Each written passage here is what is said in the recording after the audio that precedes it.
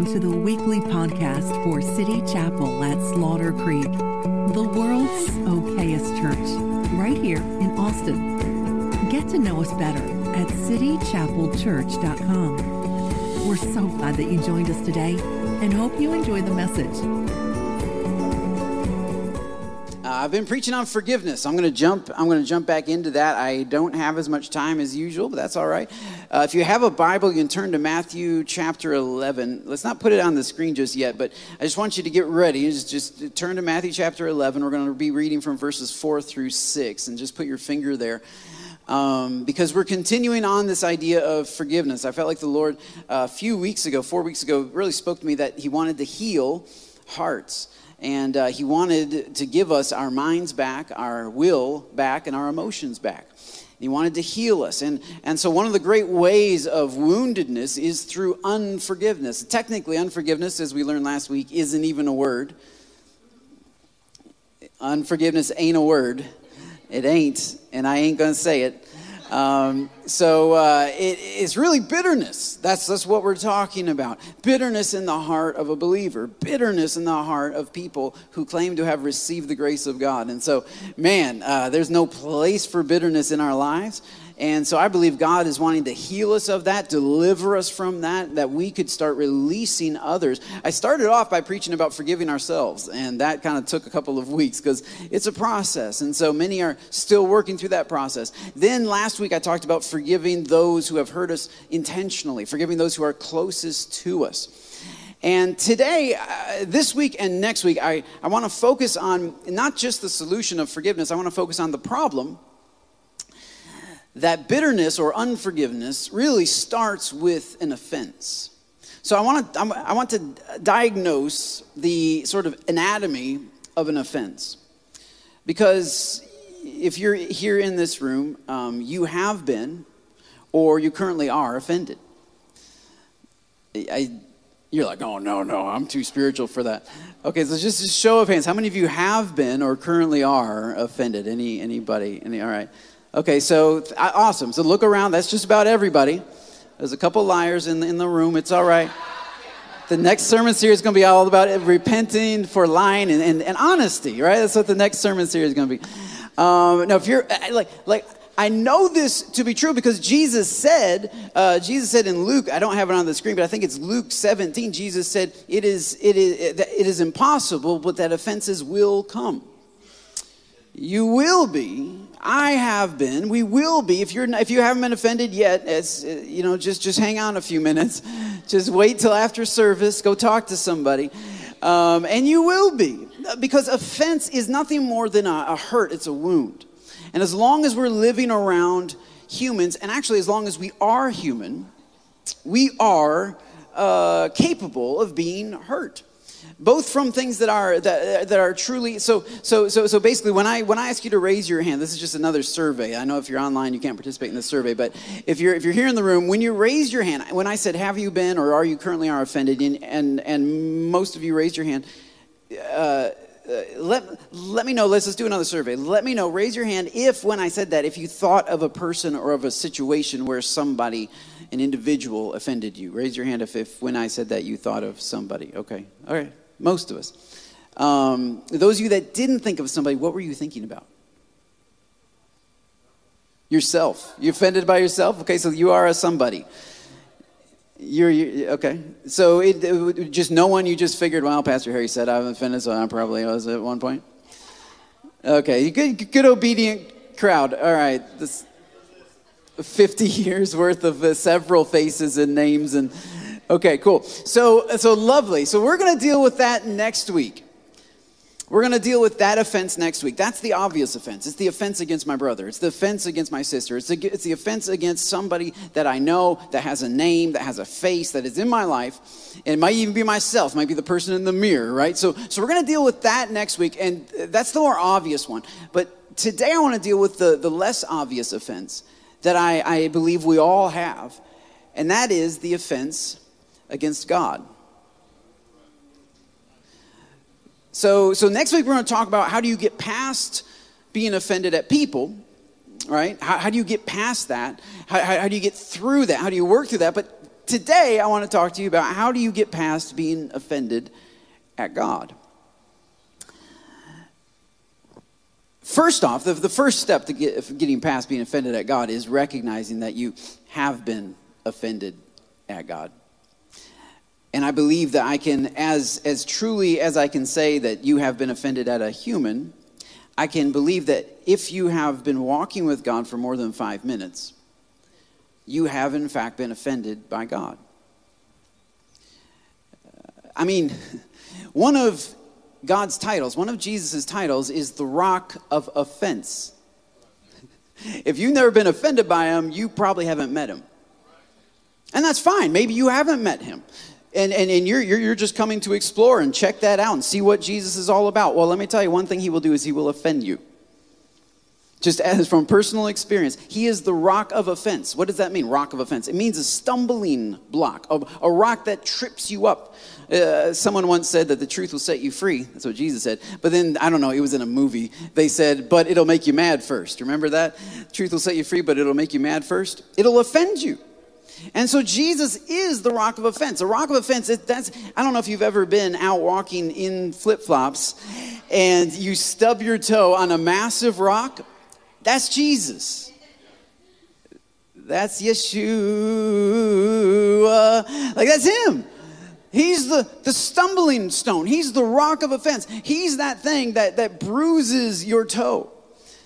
And so if you've never been offended by him, it's okay. You haven't met him yet. But as soon as you stumble across him, and as soon as you try to walk with him, you try walking with and building a relationship with somebody who is called the rock of offense, there's going to be plenty of opportunities for you to be offended by him, for you to be hurt by him, for you to be even tripped up. And I know he does this. Job said in Job 5:18, he said he wounds and he also binds up. Meaning he wounds and he also heals. So if you've never been wounded by God, it's because you haven't been walking with him very long. It's okay. Just keep walking. He will step on your toes. In fact, you will probably stub your toe over him and his thinking and his ways. He will not do things the way you expected him to do. He will not be on your timeline. He will be late. He will hit the snooze button on your alarming situation. He will vacate the premise when you think you need him the most. He will say things that seem insensitive to you and hurtful to your sensibilities. He will diminish and he will think in ways that are so contrary to your thinking that he will offend you. And so I realize as we're talking about forgiveness, that at the root of forgiving someone is coming before the cross and coming before the Lord and laying those offenses at his feet. But what do you do if the one that you're laying offenses at his feet, you also feel somewhat kind of a certain sort of way toward? And I know, like, in church, a lot of people don't think that they could possibly be offended. Oh, I love Jesus too much. I could never be offended at him. I just love him. I just love him so much. I could never be hurt by him. Denial is not just a river in Egypt. I'll tell you that right now. It is not just a river. The church is full of denial. So basically, I don't have a lot of time today, but I want to share with you two stories, one of which is found in Matthew and another which is found in the Gospel of Harry, the history of Harry. I graduated Bible college in 2004, and I went to work for a ministry called God Chasers Ministry. It's the ministry of Tommy Tenney. I was Tommy's personal assistant, and we were traveling all around the world. It was a busy, high energy, high output, high anxiety job, and it was difficult. And it's interesting, just a quick backstory. I don't have enough time to get into it all, but I didn't want to take the job. Okay, this is something that God specifically told me to take. And I know Christians are like, oh yeah, God told me to take the job. And I asked them about how he told them. And I'm like, well, I prayed about it and I felt peace. And I'm like, okay, that's not, like that. I don't know where somebody found that in the Bible one time, where it's like, if you want to know God's will, pray about it and check your feelings. bro, like your feelings are here and there, and they're mixed in with more money and a better salary and more time off, and I had dental insurance, and suddenly you feel the Holy Spirit. And I'm not like if that's how you make decisions, I would welcome you to actually hear from the Holy Spirit. I mean, actually, God talks to us like I'm talking to you. You understand me. I'm talking English. Right? You may not feel good about what I'm saying, but you understand what I'm saying. This is the way the Holy Spirit wants to communicate with us, okay? And you don't have to be a pastor to hear God like that, all right? Jesus said, my sheep hear my voice, not sense a positive vibe about what they should do, right?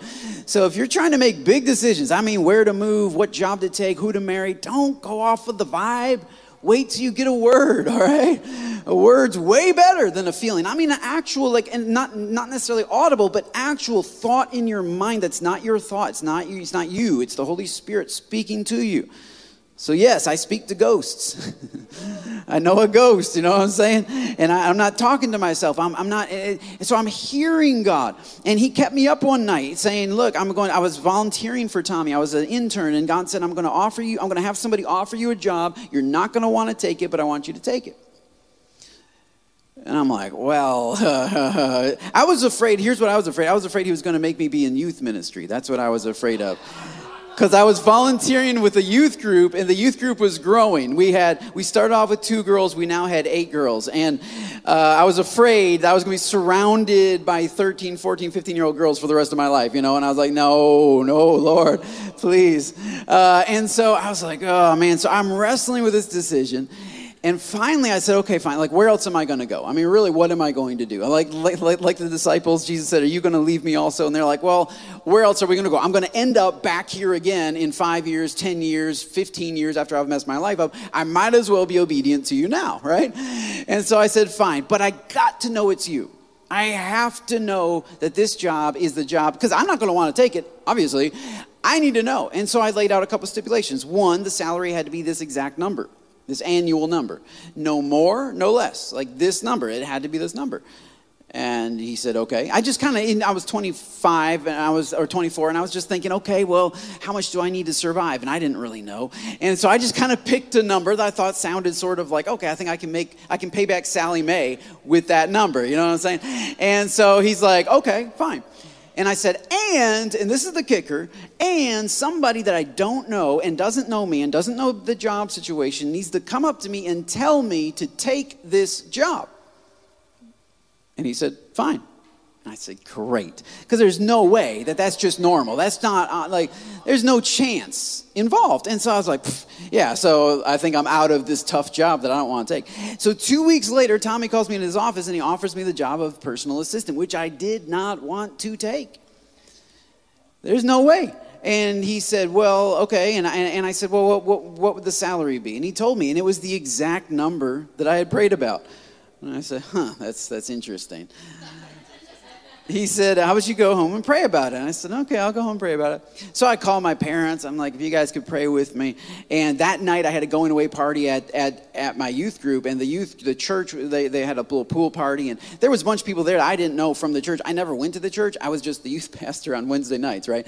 And so I was just an interim guy. And a bunch of parents, I think. And so we had a good pool party. I said goodbye to everybody. I'm walking out to my car. And this guy comes running from the party. I think it's one of the dads. And he said, hey.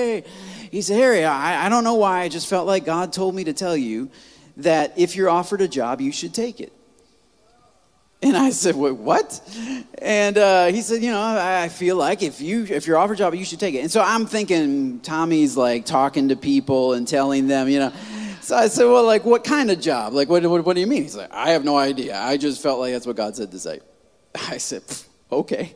So I get in the car, I call my mom and dad, and I'm like, I think we can stop praying now because I got to take this job. And it's an awful job, and I would rather work in sewers and septics.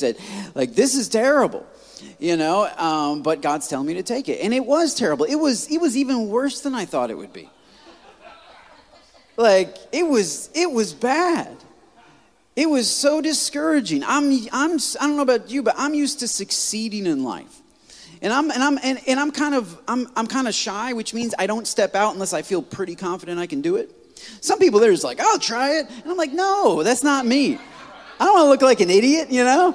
I'll examine it first, and I'll be like, okay, can I? And then I'll launch out and try something. And here I am. I'm in a job that I'm set up to fail every day. I'm failing every day. I was having nightmares about failing. I don't know if you ever had those dreams where it's like you can't escape your work even in your sleep. You're stressing out. That's what's happened to me all the time. I was so round, so darn tight. I was like, see, God, I told you this would suck. This is a terrible job. I don't have, and I couldn't figure out how it connected with my destiny. It's not like these big doors were opening up. I was Tommy's personal assistant. I wasn't preaching. I wasn't laying hands on people. I wasn't praying. There was no spiritual anything. It was go get this and go get that and go do that and organize that and where am I going to be next week? And we were 250 events a year, and so I was stressed out, and I was in a different hotel room, a different city. It seemed like every day. And then Katrina struck. And so Tommy is located, his ministry is located in Alexandria, Louisiana. It's the middle of Louisiana. And we were flying in on the morning that Katrina was hitting New Orleans. And the patterns of the clouds was so weird. It was so interesting. And we landed and we got into...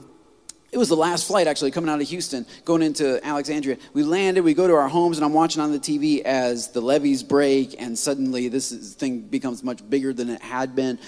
And Tommy calls me up, and he says, we're gonna focus our energy. I feel like God's calling us to focus our energy on New Orleans. And we were traveling all over the world, and now all of a sudden we're focused on helping the pastors in New Orleans. And so my world flipped upside down, and we began rescheduling and all moving things aside in order to help pastors in New Orleans. And one of the things that Tommy did was he invited several groups of pastors from New Orleans who had lost everything to come up and have a round table couple of days with him and his dad and their spouses. So Tommy and Jeannie and Pawpaw, that's what we called his dad, Pawpaw and Meemaw.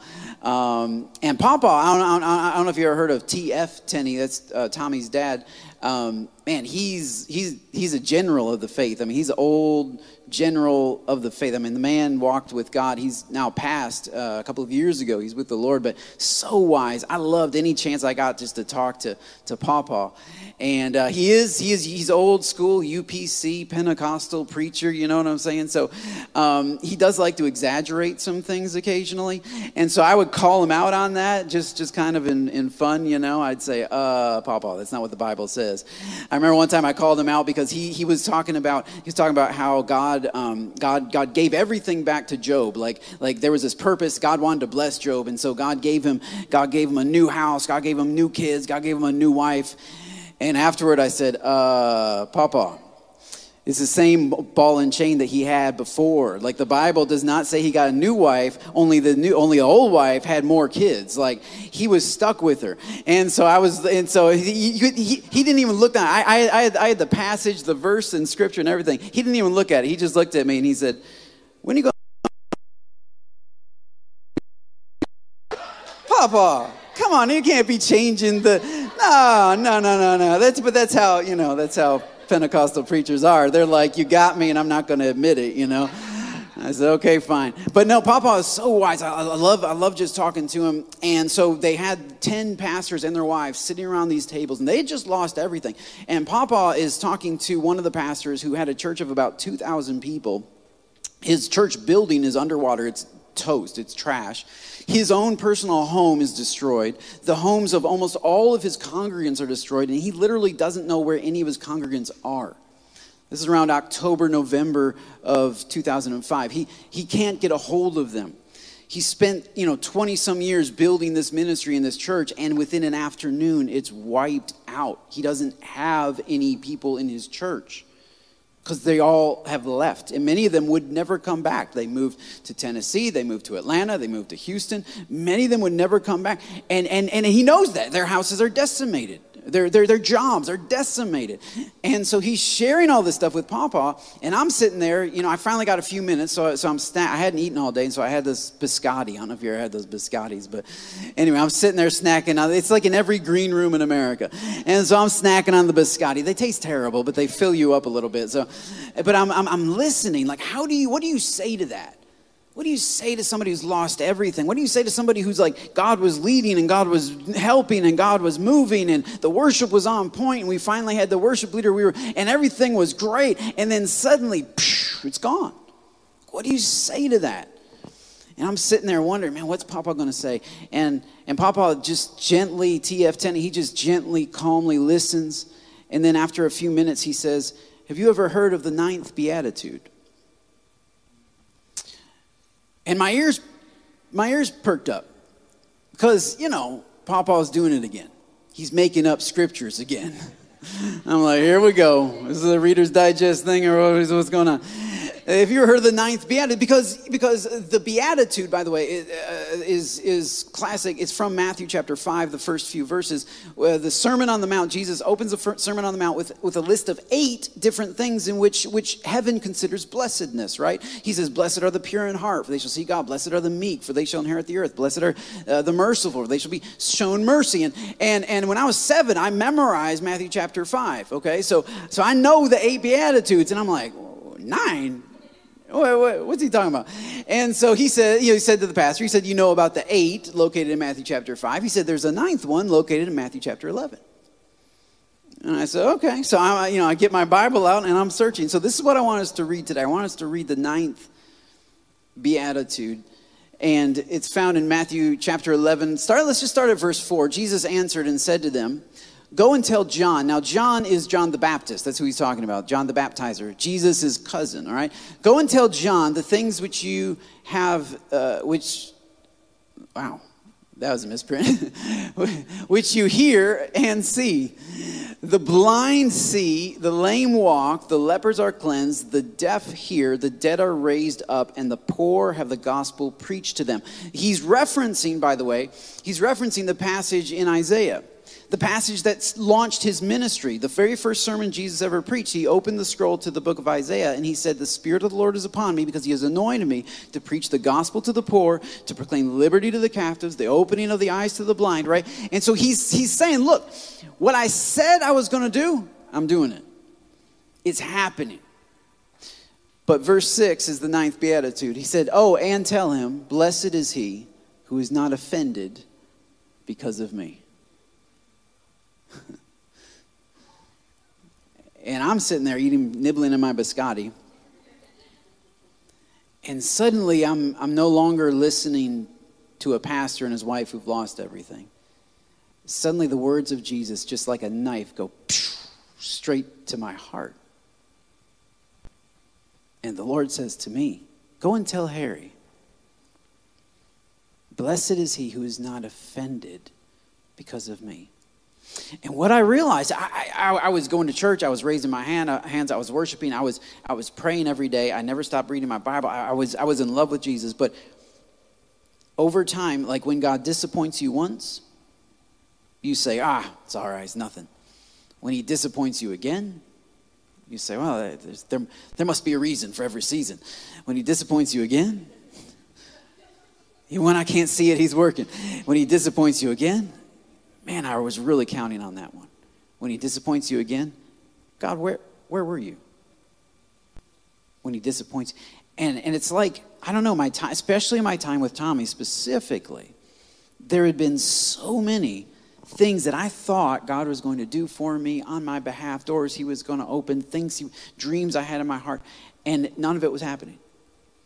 It's like he dropped me off, and I was on my own. I only took the stupid job because he told me. I'm only here because you made me be here, and then you make me be here, and then you just hands off, walk away. I felt so unled and unprotected, unguarded. And I never would have confessed to that. I never would have said that until the Holy Spirit just said, blessed is he, Harry, who's not offended because of me. Blessed is the one who can let me do what I want with them and won't hold it against me. Blessed is he who won't place their expectations on me and hold me to it. And I was like, man. I shared this one time at Promised Land, and there were so many people afterward that came up to me and said, man, when you shared that passage, the Holy Spirit did the same thing for me. I was going to church, I was worshiping, I love you, Lord, and all of that. And it was true, it was honest, it was from my heart, it really was. But I didn't realize that over time I had slowly, innocuously, like unintentionally, I was never like Shawshank Redemption, shaking my hand up in the rain and my fist saying, God, I hate you. It was never that kind of thing. It was just this slow, I'd been disappointed several times. And I had slowly just allowed my heart to kind of be like, well, I don't get it, I don't understand it, but I guess I just got to keep pressing on. And that's where offense is built. Offense is built somewhere between your expectation and your reality. That's where we build our offenses. Which is why I know God's offended you, because I guarantee you he has not performed according to your expectations. Because if he did, you would be God. But you're not. So you don't know the future. I don't know the future. And so he's always doing things that I say, no, I needed this. I didn't need that. I needed this. No, I was looking for that. And one of the first steps to forgiveness and forgiving others and coming before Jesus and laying our offenses at his feet is actually forgiving him, is actually saying, wait a minute, I've been a little bit off with you. I used to pray more fervently. I used to believe more genuinely, more carelessly, but after several times. See, so the first story is the story of Harry, but the second story is the story of here in Matthew chapter 11. When Jesus says, go and tell John, he's talking to John's disciples. These are followers of John. These are good friends of John. They just came from a meeting with John. John's in prison. John's been in prison for some time now, and he's actually, Scripture tells us, he's going to be beheaded in prison. It's a very dangerous situation. And they've come to ask Jesus a question in the previous verses. They said, this is what John wants to know. Are you the chosen one? Are you the one? Are you the Messiah? Or should we look for somebody else? Which for your average Joe to ask Jesus, are you the one? That's not that big of a deal. But for John to be questioning, this is John the Baptist. The whole first chapter of the Gospel of John is dedicated to this guy. He is not the light, but he came to illuminate the light, to make a way, to a voice crying out in the wilderness, right? Prepare the way of the Lord. Jesus even says of John that he is the greatest man ever born to women. And since there haven't been any other men born to men, that means he's the GOAT. The greatest of all time. This is from Jesus' own words.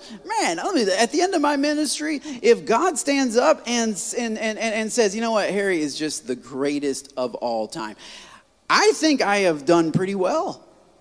Like, that's it. I don't need your accolades. I don't need a nice car. I just need Jesus to say, no one else is better than Harry. Now, that's going all the way back to Abel. The first prophet was Abel. And his blood spoke a word. I mean, Abel, and you're talking Moses, who stood before Pharaoh and took out all of the greatest world power at the time, Egypt, calling 10 plagues on them, leading the people of God. He stands at the Red Sea, and the Red Sea parts for him. And God says, John's greater than Moses. John's greater than Elijah and Elisha. Elisha's dead bones raised somebody back from the dead. I mean, that's how great Elisha was. You know what I'm saying? He's greater than Daniel, who stood in front of 4 different kings and changed the day that he lived in. He's greater than, Hosea, greater than Joel, Amos, Obadiah, greater than Habakkuk, who stood under the pounding storm of God. And he said, the just shall live by faith. I mean, all of these wonderful, powerful, David, Samson. I mean, you go down the list of heroes from the Old Testament. Noah, right? Believes God, builds an ark for 100 years.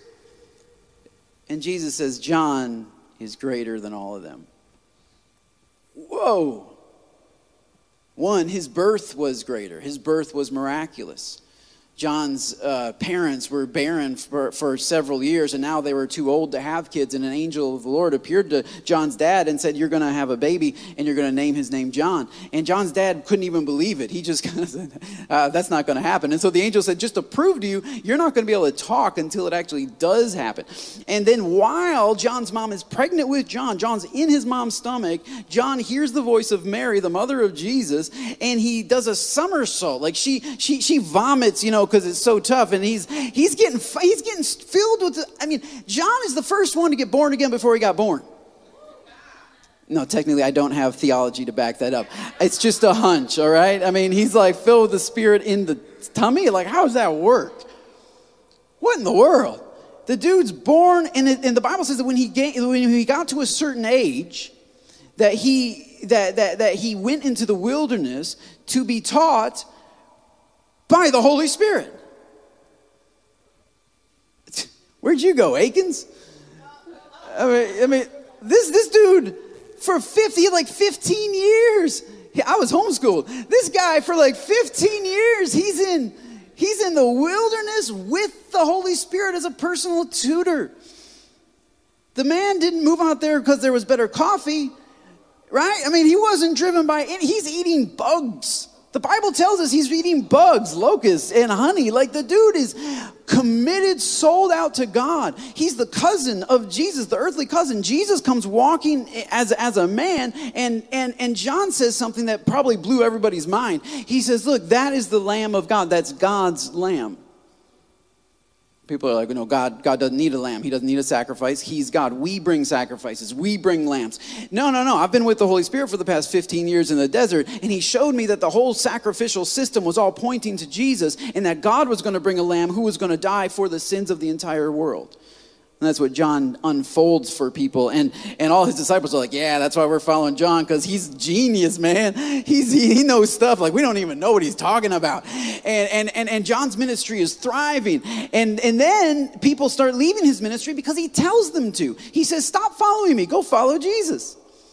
And some of the Pharisees kind of are like, oh, I bet he's real sad. He's real jealous. Jesus is stealing all his sheep. And so they tell John about that. And John says, no, it's okay. The Holy Spirit already told me what's supposed to happen. Jesus is going to increase. I'm going to decrease. Man, it's nice when God lays it out for you like that. Jeez, I wish he'd tell me every once in a while what's going to happen at City Chapel. I'm like, Lord, what's going to... But no, John's chill, man. God's told him. He's going down this road. It's great. Turns out, God left out a little detail. About the end, about imprisonment, about beheading. And it's so interesting how where you are can affect what you believe. Because he called out Jesus. He knew who Jesus was. He knew he was the Messiah. He spoke to that. He baptized Jesus, and he said, I shouldn't be baptizing you. You should be baptizing me. And he knew all of this, but yet when he felt abandoned by God, because Jesus goes off in his ministry and John goes to a Roman dungeon. And I can see John looking out through those bars. And Jesus, he's getting reports from his disciples that Jesus just had a great crusade.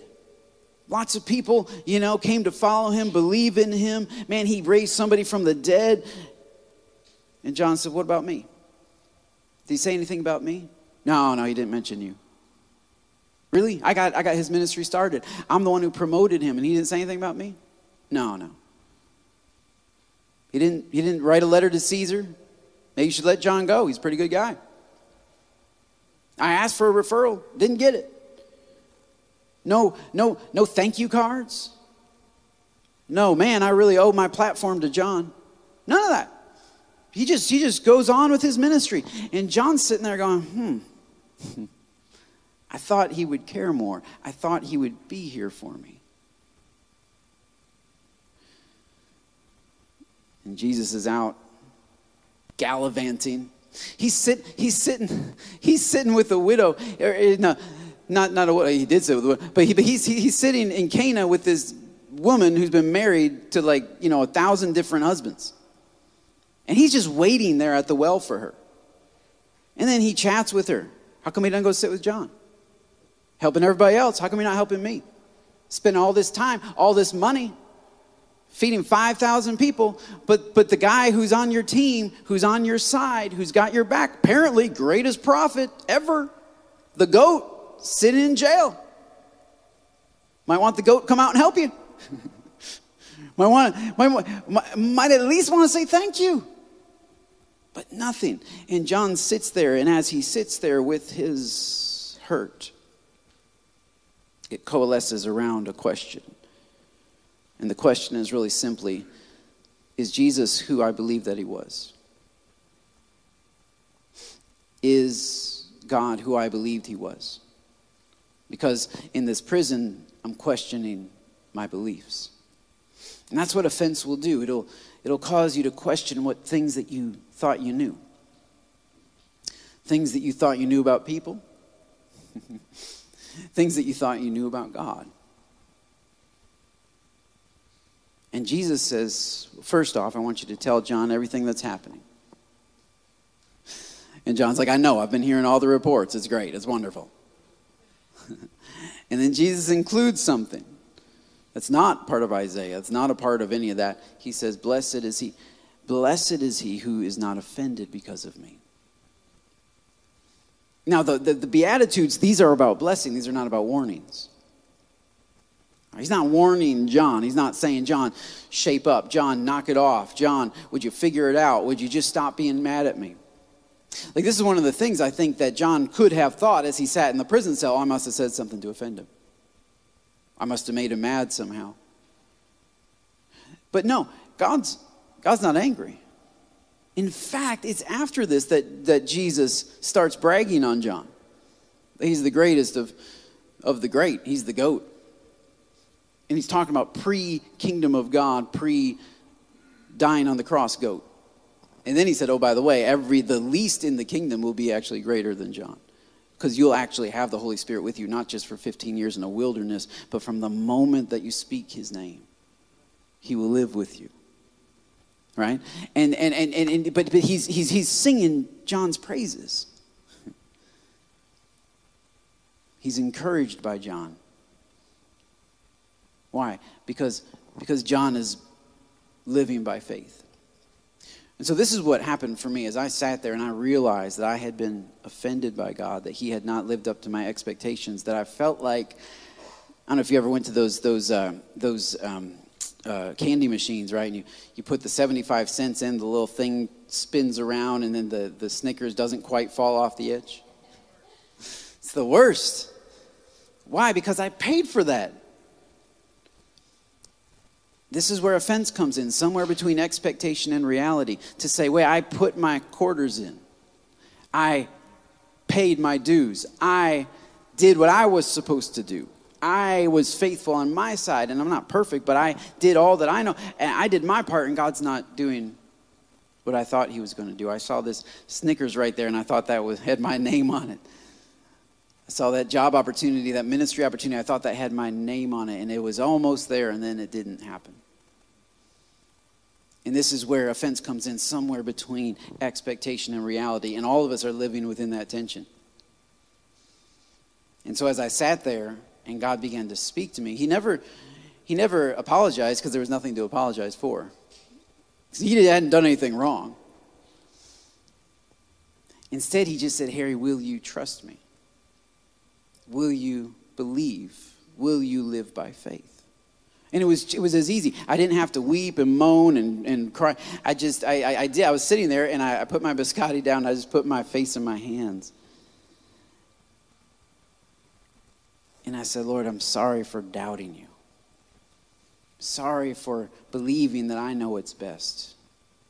And I just felt it lift. I felt a heaviness just lift off of my shoulders. It was instant. It was instantaneous. Let's go to the Lord in prayer right now. If you're watching from home, it's as simple as just simply saying, God, I'm sorry for not trusting you. Habakkuk did say, the just shall live by faith. The righteous one shall live by faith, which means we do everything. In order to please God, we do everything by faith. And so, Lord, You don't hold it against us. In fact, I think God's proud of the way we've been obedient. That's what I felt like God was saying to me. He said, I'm proud of the way you've been faithful. I've been watching you. I know you haven't felt it, but I've been right there with you. And I'm proud of the long-term faithfulness that you've sown into this thing. And I see it all. And I have a plan for it. And I have a purpose for it. So first bit of instruction I would say, just as you go before the Lord, first off, don't let your brain shut it off. Like, I think sometimes we we tell ourselves we're not hurt if we can't make sense of it. So our brain says, no, that's silly. You shouldn't be hurt by that. That's ridiculous. Which is why we don't believe we're offended at God. We don't let ourselves know it. Our pain sits there, and our brain tells our pain to shut up. So first off, tell your brain to shut up. Don't let your brain invalidate your pain.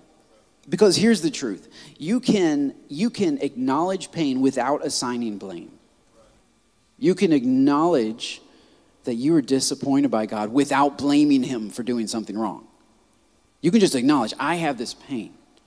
I was disappointed. I'm not saying God's wrong or anything like that. I'm not saying I don't love him, but I have been disappointed. I thought it should have been different and better. I would have done things differently, and it wounded me.